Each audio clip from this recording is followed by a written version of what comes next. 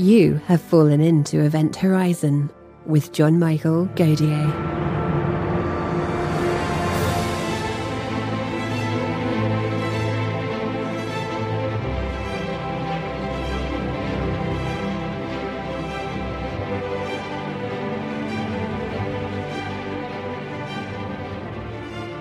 Remember to subscribe to Event Horizon so you never miss an episode.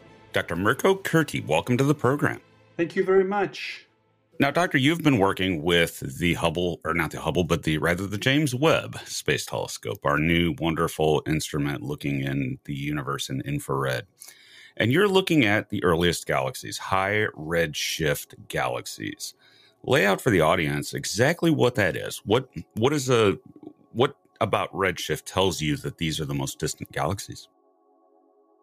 Well, actually, looking at the very high redshift galaxies, so the primeval galaxies, the primordial galaxies, the first galaxies that has been formed in the universe, is one of the main goals of the James Webb Space Telescope. For redshift, we refer to properties of galaxies for which the light which is emitted by these galaxies is shifted to the red part of the wavelength spectrum because of the cosmological expansion of the universe. So while the light travels throughout the universe, the space itself is expanding, and this stretches basically the wavelength of the light as the light travels towards us, shifting its wavelength towards the red. So galaxies which, if I observe a spectral features like, for instance, an emission line originating from the ionized gas in a very local nearby galaxy, I would see that in the spectrum emitted at a wavelength that I would expect from the atomic physics. Like, for instance, the Balmer alpha line from hydrogen, I know it's emitted at 156 microns, more or less. But if I observed such a line in a very high redshift galaxies, this will be pretty much shifted at longer wavelengths. And this will be not anymore in the optical region of the spectra, but it will be shifted in the near infrared.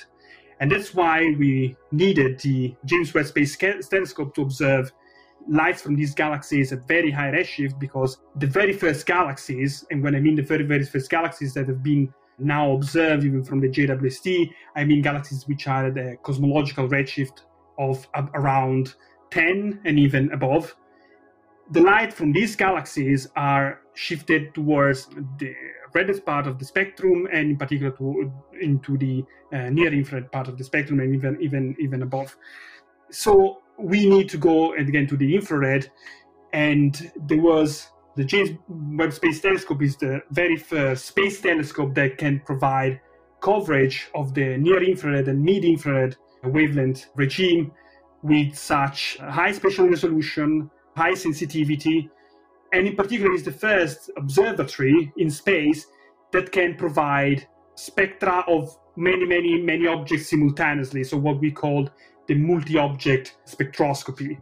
And this is what is done by the NIRSPEC instrument of the JWST that we have been used in that work that we've published back in July, and that we are currently using now with the new data which is coming. So yeah, I don't know if this is clear, or would you like to?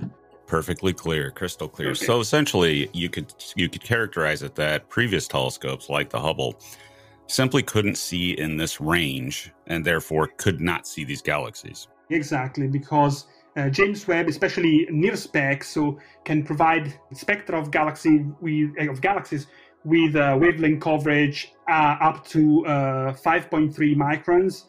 Which means that we are able to see for instance, the light emitted from galaxies. For instance, I mentioned before the emission lines, one of the most bright emission lines from hydrogen, so the Balmer alpha line, the so-called H alpha.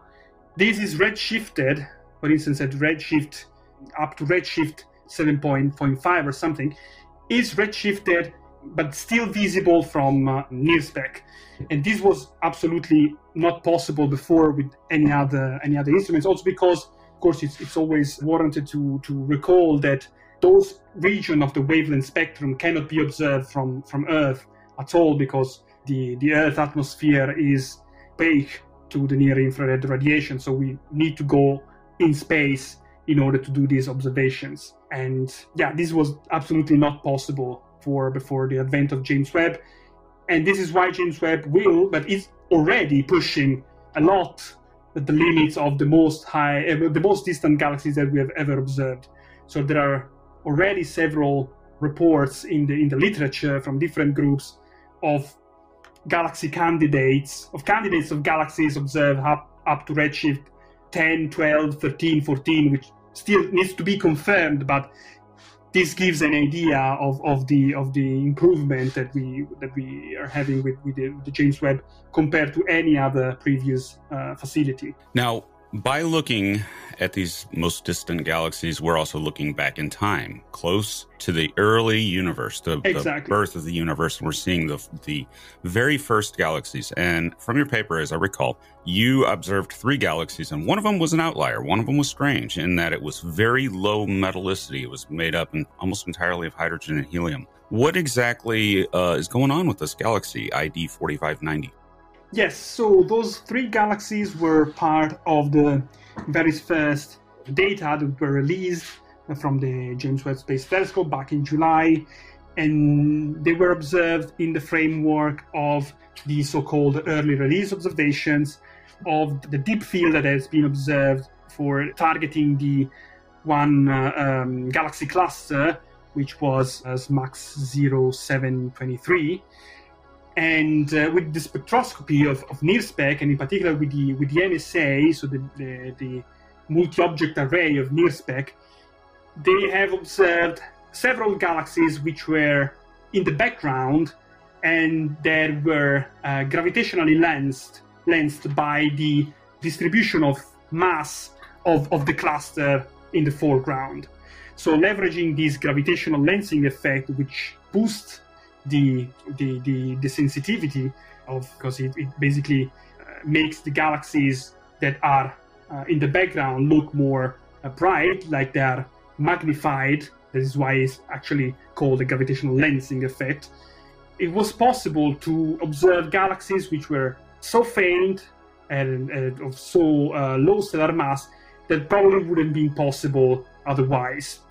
And what was interesting about the galaxies that we have focused on in our analysis is that we have focused on the galaxies at the highest redshifts that were observed in that field, which were galaxies which were all at redshifts above 7.5. There were 2 galaxies at 7.5 and 1 galaxy at redshift 8.5, which means roughly 500 million after the 500 million years after the Big Bang. So these are very primordial galaxies. And the most interesting from our perspective actually was not of those early release observations were not the very beautiful images, of course, that were released, but the fact that in the spectra of these galaxies we could clearly see the presence of very faint oxygen emission lines, which are key to infer the temperature of the gas, the temperature of the ionized gas, of the ionized medium in these galaxies. And why do we care about measuring the gas temperature? Because the gas temperature and the metal content of the ionized medium are closely related to each other, because metals, so heavy elements, acts as the primary cooling channel of the ionized interstellar medium, because they radiate away a lot of radiation, and so they cool the medium, the interstellar medium. And so if we have a way basically to directly measure the temperature of the gas, we can put much more robust constraints on the metal content as well. But to give you an idea, to perform this kind of, as we say, direct measurements of the temperatures, which exploit directly the measurements of spectral features, we need to detect and measure the flux of these very faint emission lines, like, for instance, the lines of the oxygen 3. So this is a collisionally excited line for the double ionized oxygen, which is emitted at a rest frame wavelength of 4363 angstrom. And this line originates from high energy level with respect to other oxygen-3 lines, like the most bright line as 5007 angstrom. The ratio between the intensity of these two lines, since they are lines originating from the same atomic species, but coming from different energy levels, is strongly dependent on the temperature. So the ratio between the intensity of these lines is a very good temperature diagnostics. So if we can measure this ratio, we can constrain the temperature, and we can also put much more robust constraints on the metallicity as well. The problem is that these lines, which are called auroral lines, are really faint. Usually what I mean by really faint, I mean that typically in the local universe, in local galaxies which are relatively intermediate and high metallicity, these lines are as faint as 1/100th of their nebular counterparts. So if I measure the intensity of the oxygen-3 line at 5007, which is 100, the intensity of this auroral line at 4363 would be something of around 1. Okay, so these are really, really faint lines that are really, really challenging to detect even in the most nearby galaxies. So it was absolutely stunning for us to see that in all of the 3 galaxies that were targeted by the James Webb in these very first observations, we did see clearly the presence of these lines in all of the 3 spectra. And we could clearly detect the emission line fluxes for these 3 galaxies. These were absolutely, by far, the very first observations of these key auroral lines at such high redshift, and the very first time that we could apply this so-called direct temperature method for measuring the metallicity in this galaxy. So this was already by itself gives an idea of the improvement, of the giant leap that James Webb has brought in this specific field, right, for assessing the properties of the ASM and the metallicity of the ASM, in particular of very high redshift galaxies. So leveraging on the intensity of these very faint auroral lines that we have measured in these galaxy spectra, we have derived robust metallicities for these galaxies. And what we have found is that, okay, of course, these are really primordial galaxies, so it is expected that these galaxies are less enriched with respect to their local counterparts, of course, of local galaxies that we see in the nearby universe, because we already know that we have found in the past evidence for an evolution in the chemical properties of galaxies with redshift, such that galaxies of the same stellar mass are less enriched at high redshift with respect to galaxies in the local universe. So this is expected that the galaxies at very high redshift are less enriched than galaxies in the local universe at the same for the same galaxy stellar mass. The point is that 2 of these 3 galaxies were reasonably in agreement with what had been expected given their mass and given their redshift. One of these, which was what you've called called the ID 4590, instead looked much more metal poor even than expectations, because we have inferred a metallicity which were just roughly 4% solar metallicity or something like that. So the fact, what was interesting is that this galaxy was actually among one I think of the most metal poor objects which has ever been observed in the universe, comparable to some of the most metal poor objects that we see in the local universe, which are generally very small, so-called dwarf galaxies, which indeed has been for a long time considered potential analogs of very high redshift sources. But now, again, we can actually observe these very high redshift sources directly. We don't have to rely on local analogs anymore.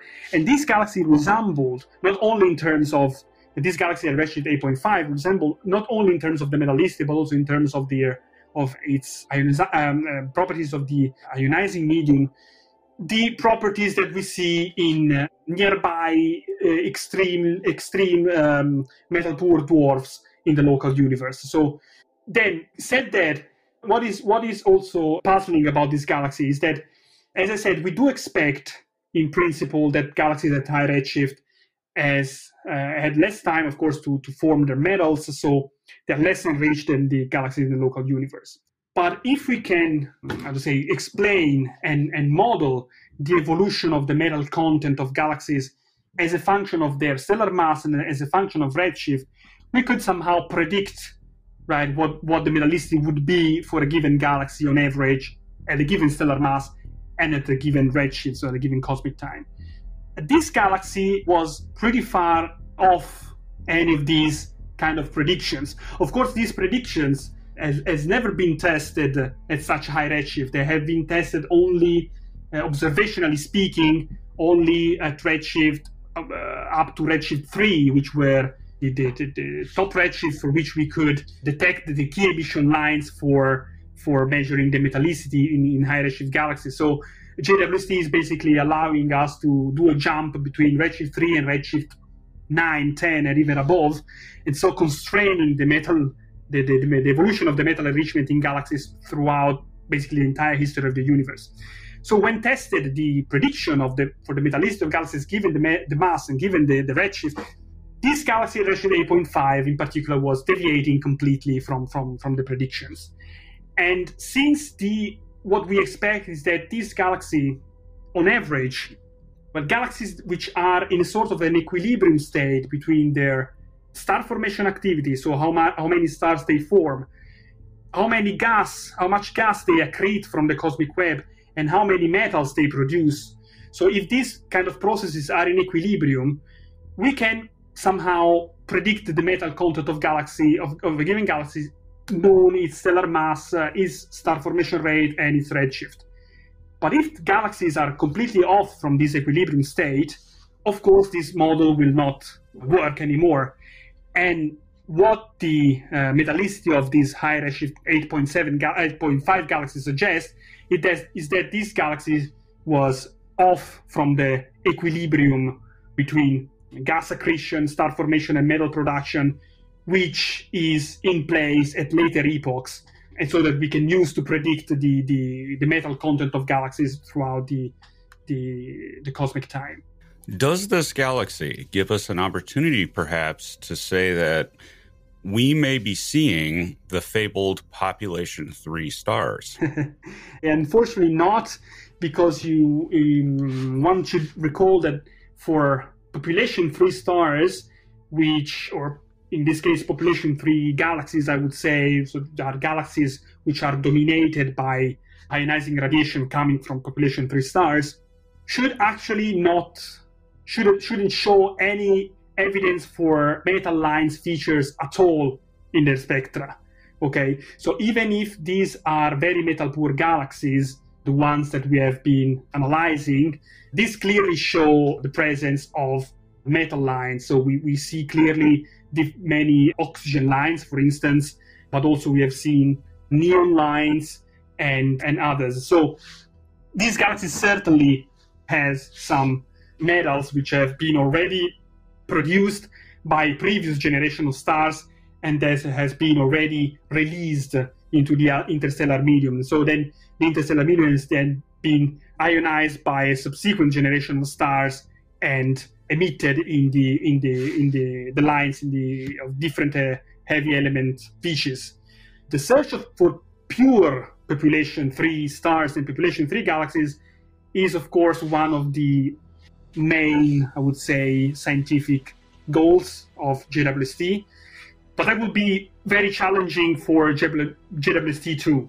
So there has been different studies that have investigated the possibilities of JWST to detect actually signature of population 3 stars, but of course we don't even know exactly what the clear spectral signature of a population 3 stars dominated galaxy would be, because we have never seen one. Okay, so in this sense there's a lot of theoretical works that has been done to try to calibrate potential spectral diagnostics that can be used to discriminate between pure population 3 stars and other population of stars.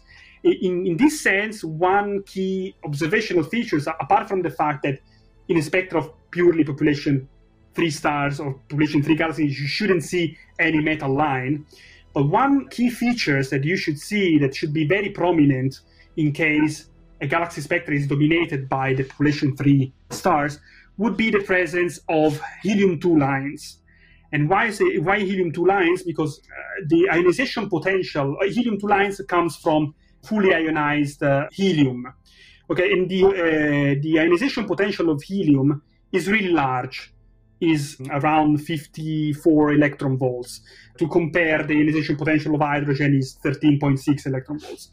So in order to produce ionized helium, you do really need very hard ionizing continuum. So the light should be energetic enough, I would say, to be able to ionize the helium. And so when the helium recombines, it produces emission lines that we can see in the spectra.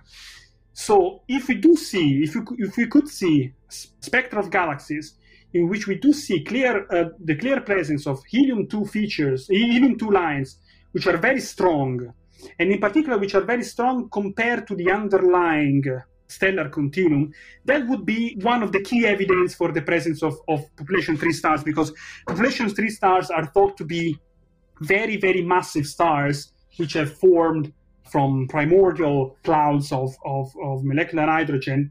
And current theoretical expectation describe that population 3 stars should be actually, stars should be actually very massive.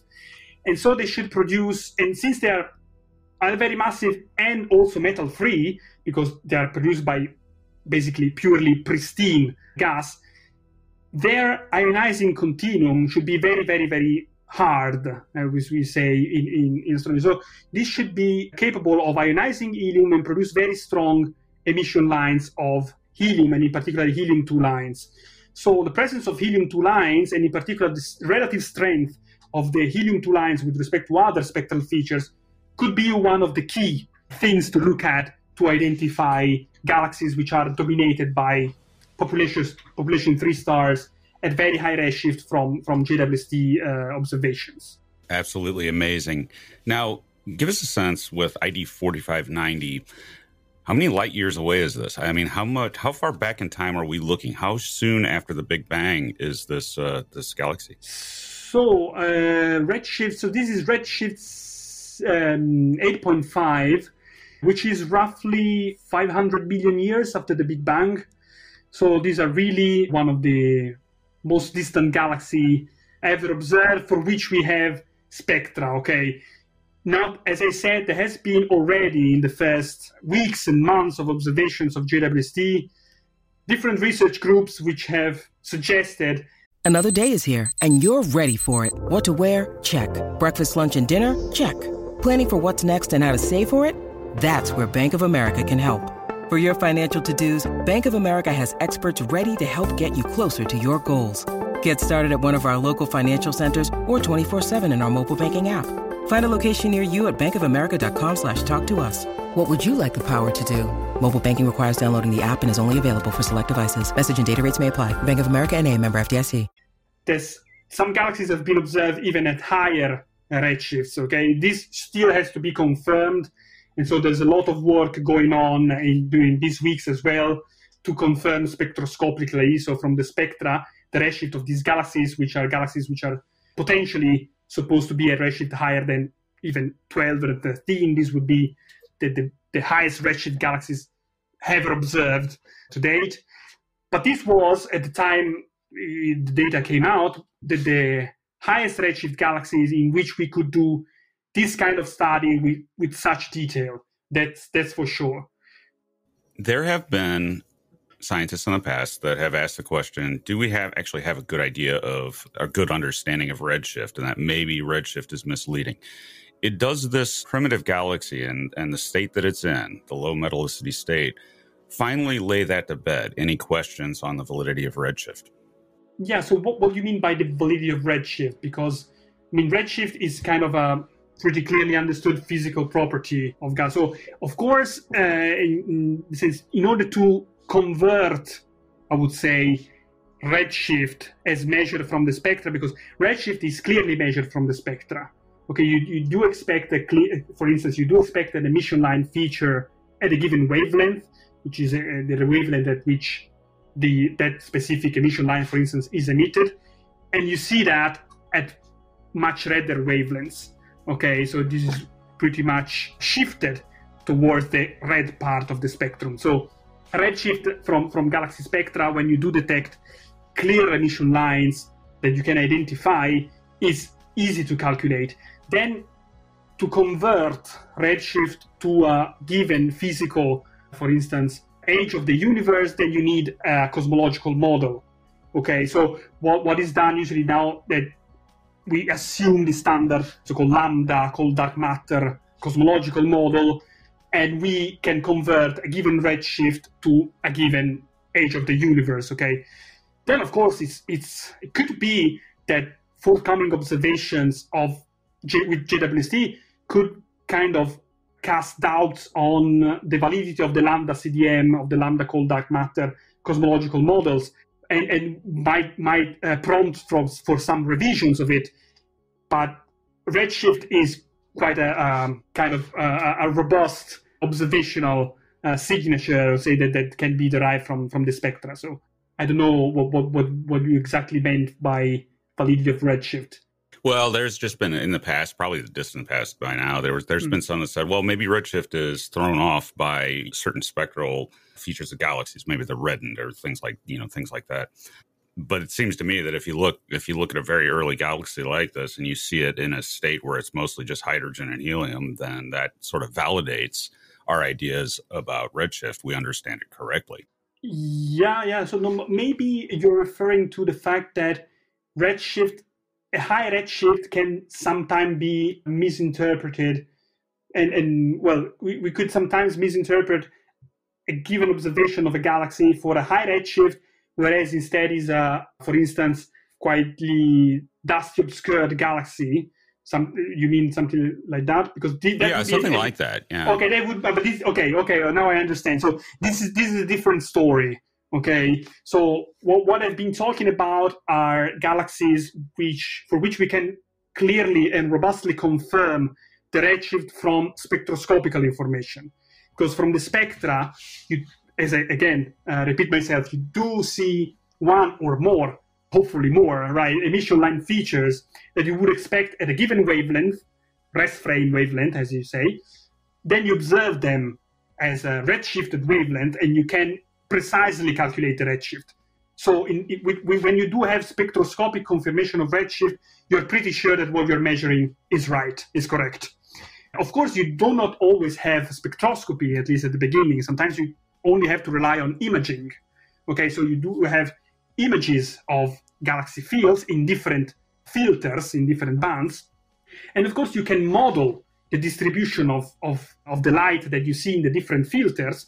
Different filters correspond to different wavelengths, but not like spectra. The filter of different imaging instruments can be quite broad, so they encompass a large fraction of wavelength. It's not just like spectra that I have the information at each given wavelength. Okay, so sometimes it can be that a galaxy that would appear red and maybe some model interpreted as a high redshift galaxy instead is, for instance, a dusty galaxy, because one of the effects of dust is to absorb the light in the blue and re-emit it in the red.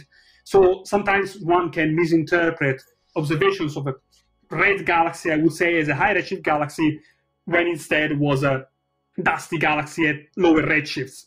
But then what we usually do in the story, when we have candidates of high redshift galaxies selected through the photometry, so through the imaging only, then we do what we call spectroscopic follow-ups. So we observe with the spectroscopy this galaxy to be able to confirm the redshift from emission lines features in the spectra.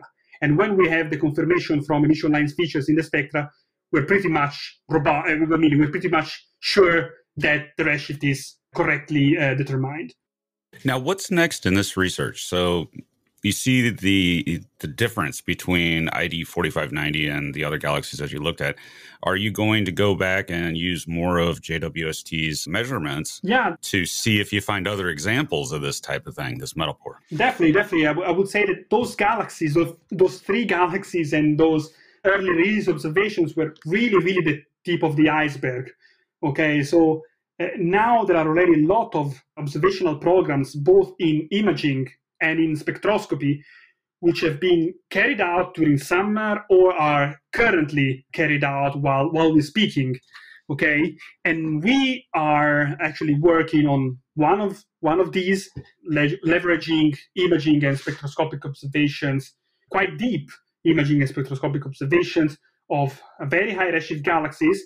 And I cannot tell you anything about this, unfortunately, because this is analysis which is still ongoing. So I'm not allowed to talk that much about that. But the idea is actually that we will find many more galaxies. We will have many more galaxies at such high redshifts and even higher than the ID 4590, for which we can measure the metallicity in the same way that we did for that galaxy in particular. So we will have more galaxies, and by having more galaxies, we could definitely much better constrain if there is and how much there is an evolution in the chemical enrichment of galaxies at the very high redshift, which is something that was not, of course, possible with observations of only 3 galaxies. Okay, so 3 galaxies were just to demonstrate that this kind of science is now possible, and then it's suddenly became possible with the advent of JWST. It was absolutely not possible before. So these were kind of a sort of a perfect flagship of the capability of JWST.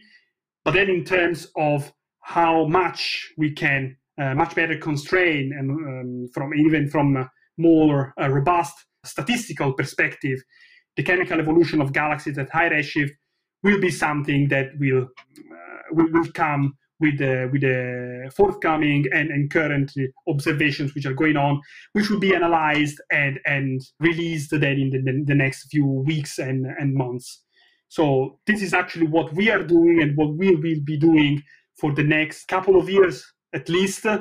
And then, we know that the James Webb Space Telescope hopefully is a mission which was originally planned to last at least 5 years, but now the most optimistic expectations is that it could last at least 10 years. So there certainly will be much more data to work on in the next few years.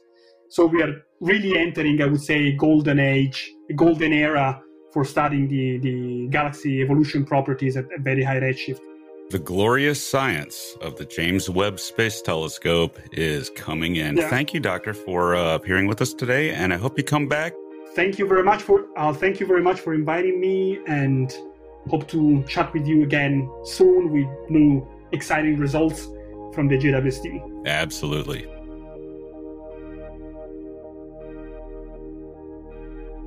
Event Horizon and my channel are now available as a podcast on Apple Podcasts, Spotify, and YouTube memberships. Early ad-free episodes, bonus episodes, and sleep-focused content. Sign up now by clicking the links below to your platform of choice.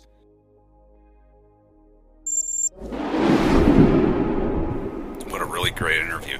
Hey, Aaron, have you ever wondered if alternate universes exist? No, not really. You can't ever prove it, so does it matter? Yeah, probably not, I know, but I just can't shake the feeling that there might be more to this. Like I might be in the wrong reality, or the right one. Well, you could have fooled me. I think it's time I collect my checks so I can hit the road. Wait a minute, it was an alternate reality. The possum has gained control over the many worlds interpretation of quantum mechanics. Yes, John. And it seems one of my iterations actually gets paid. Yeah, none of mine do.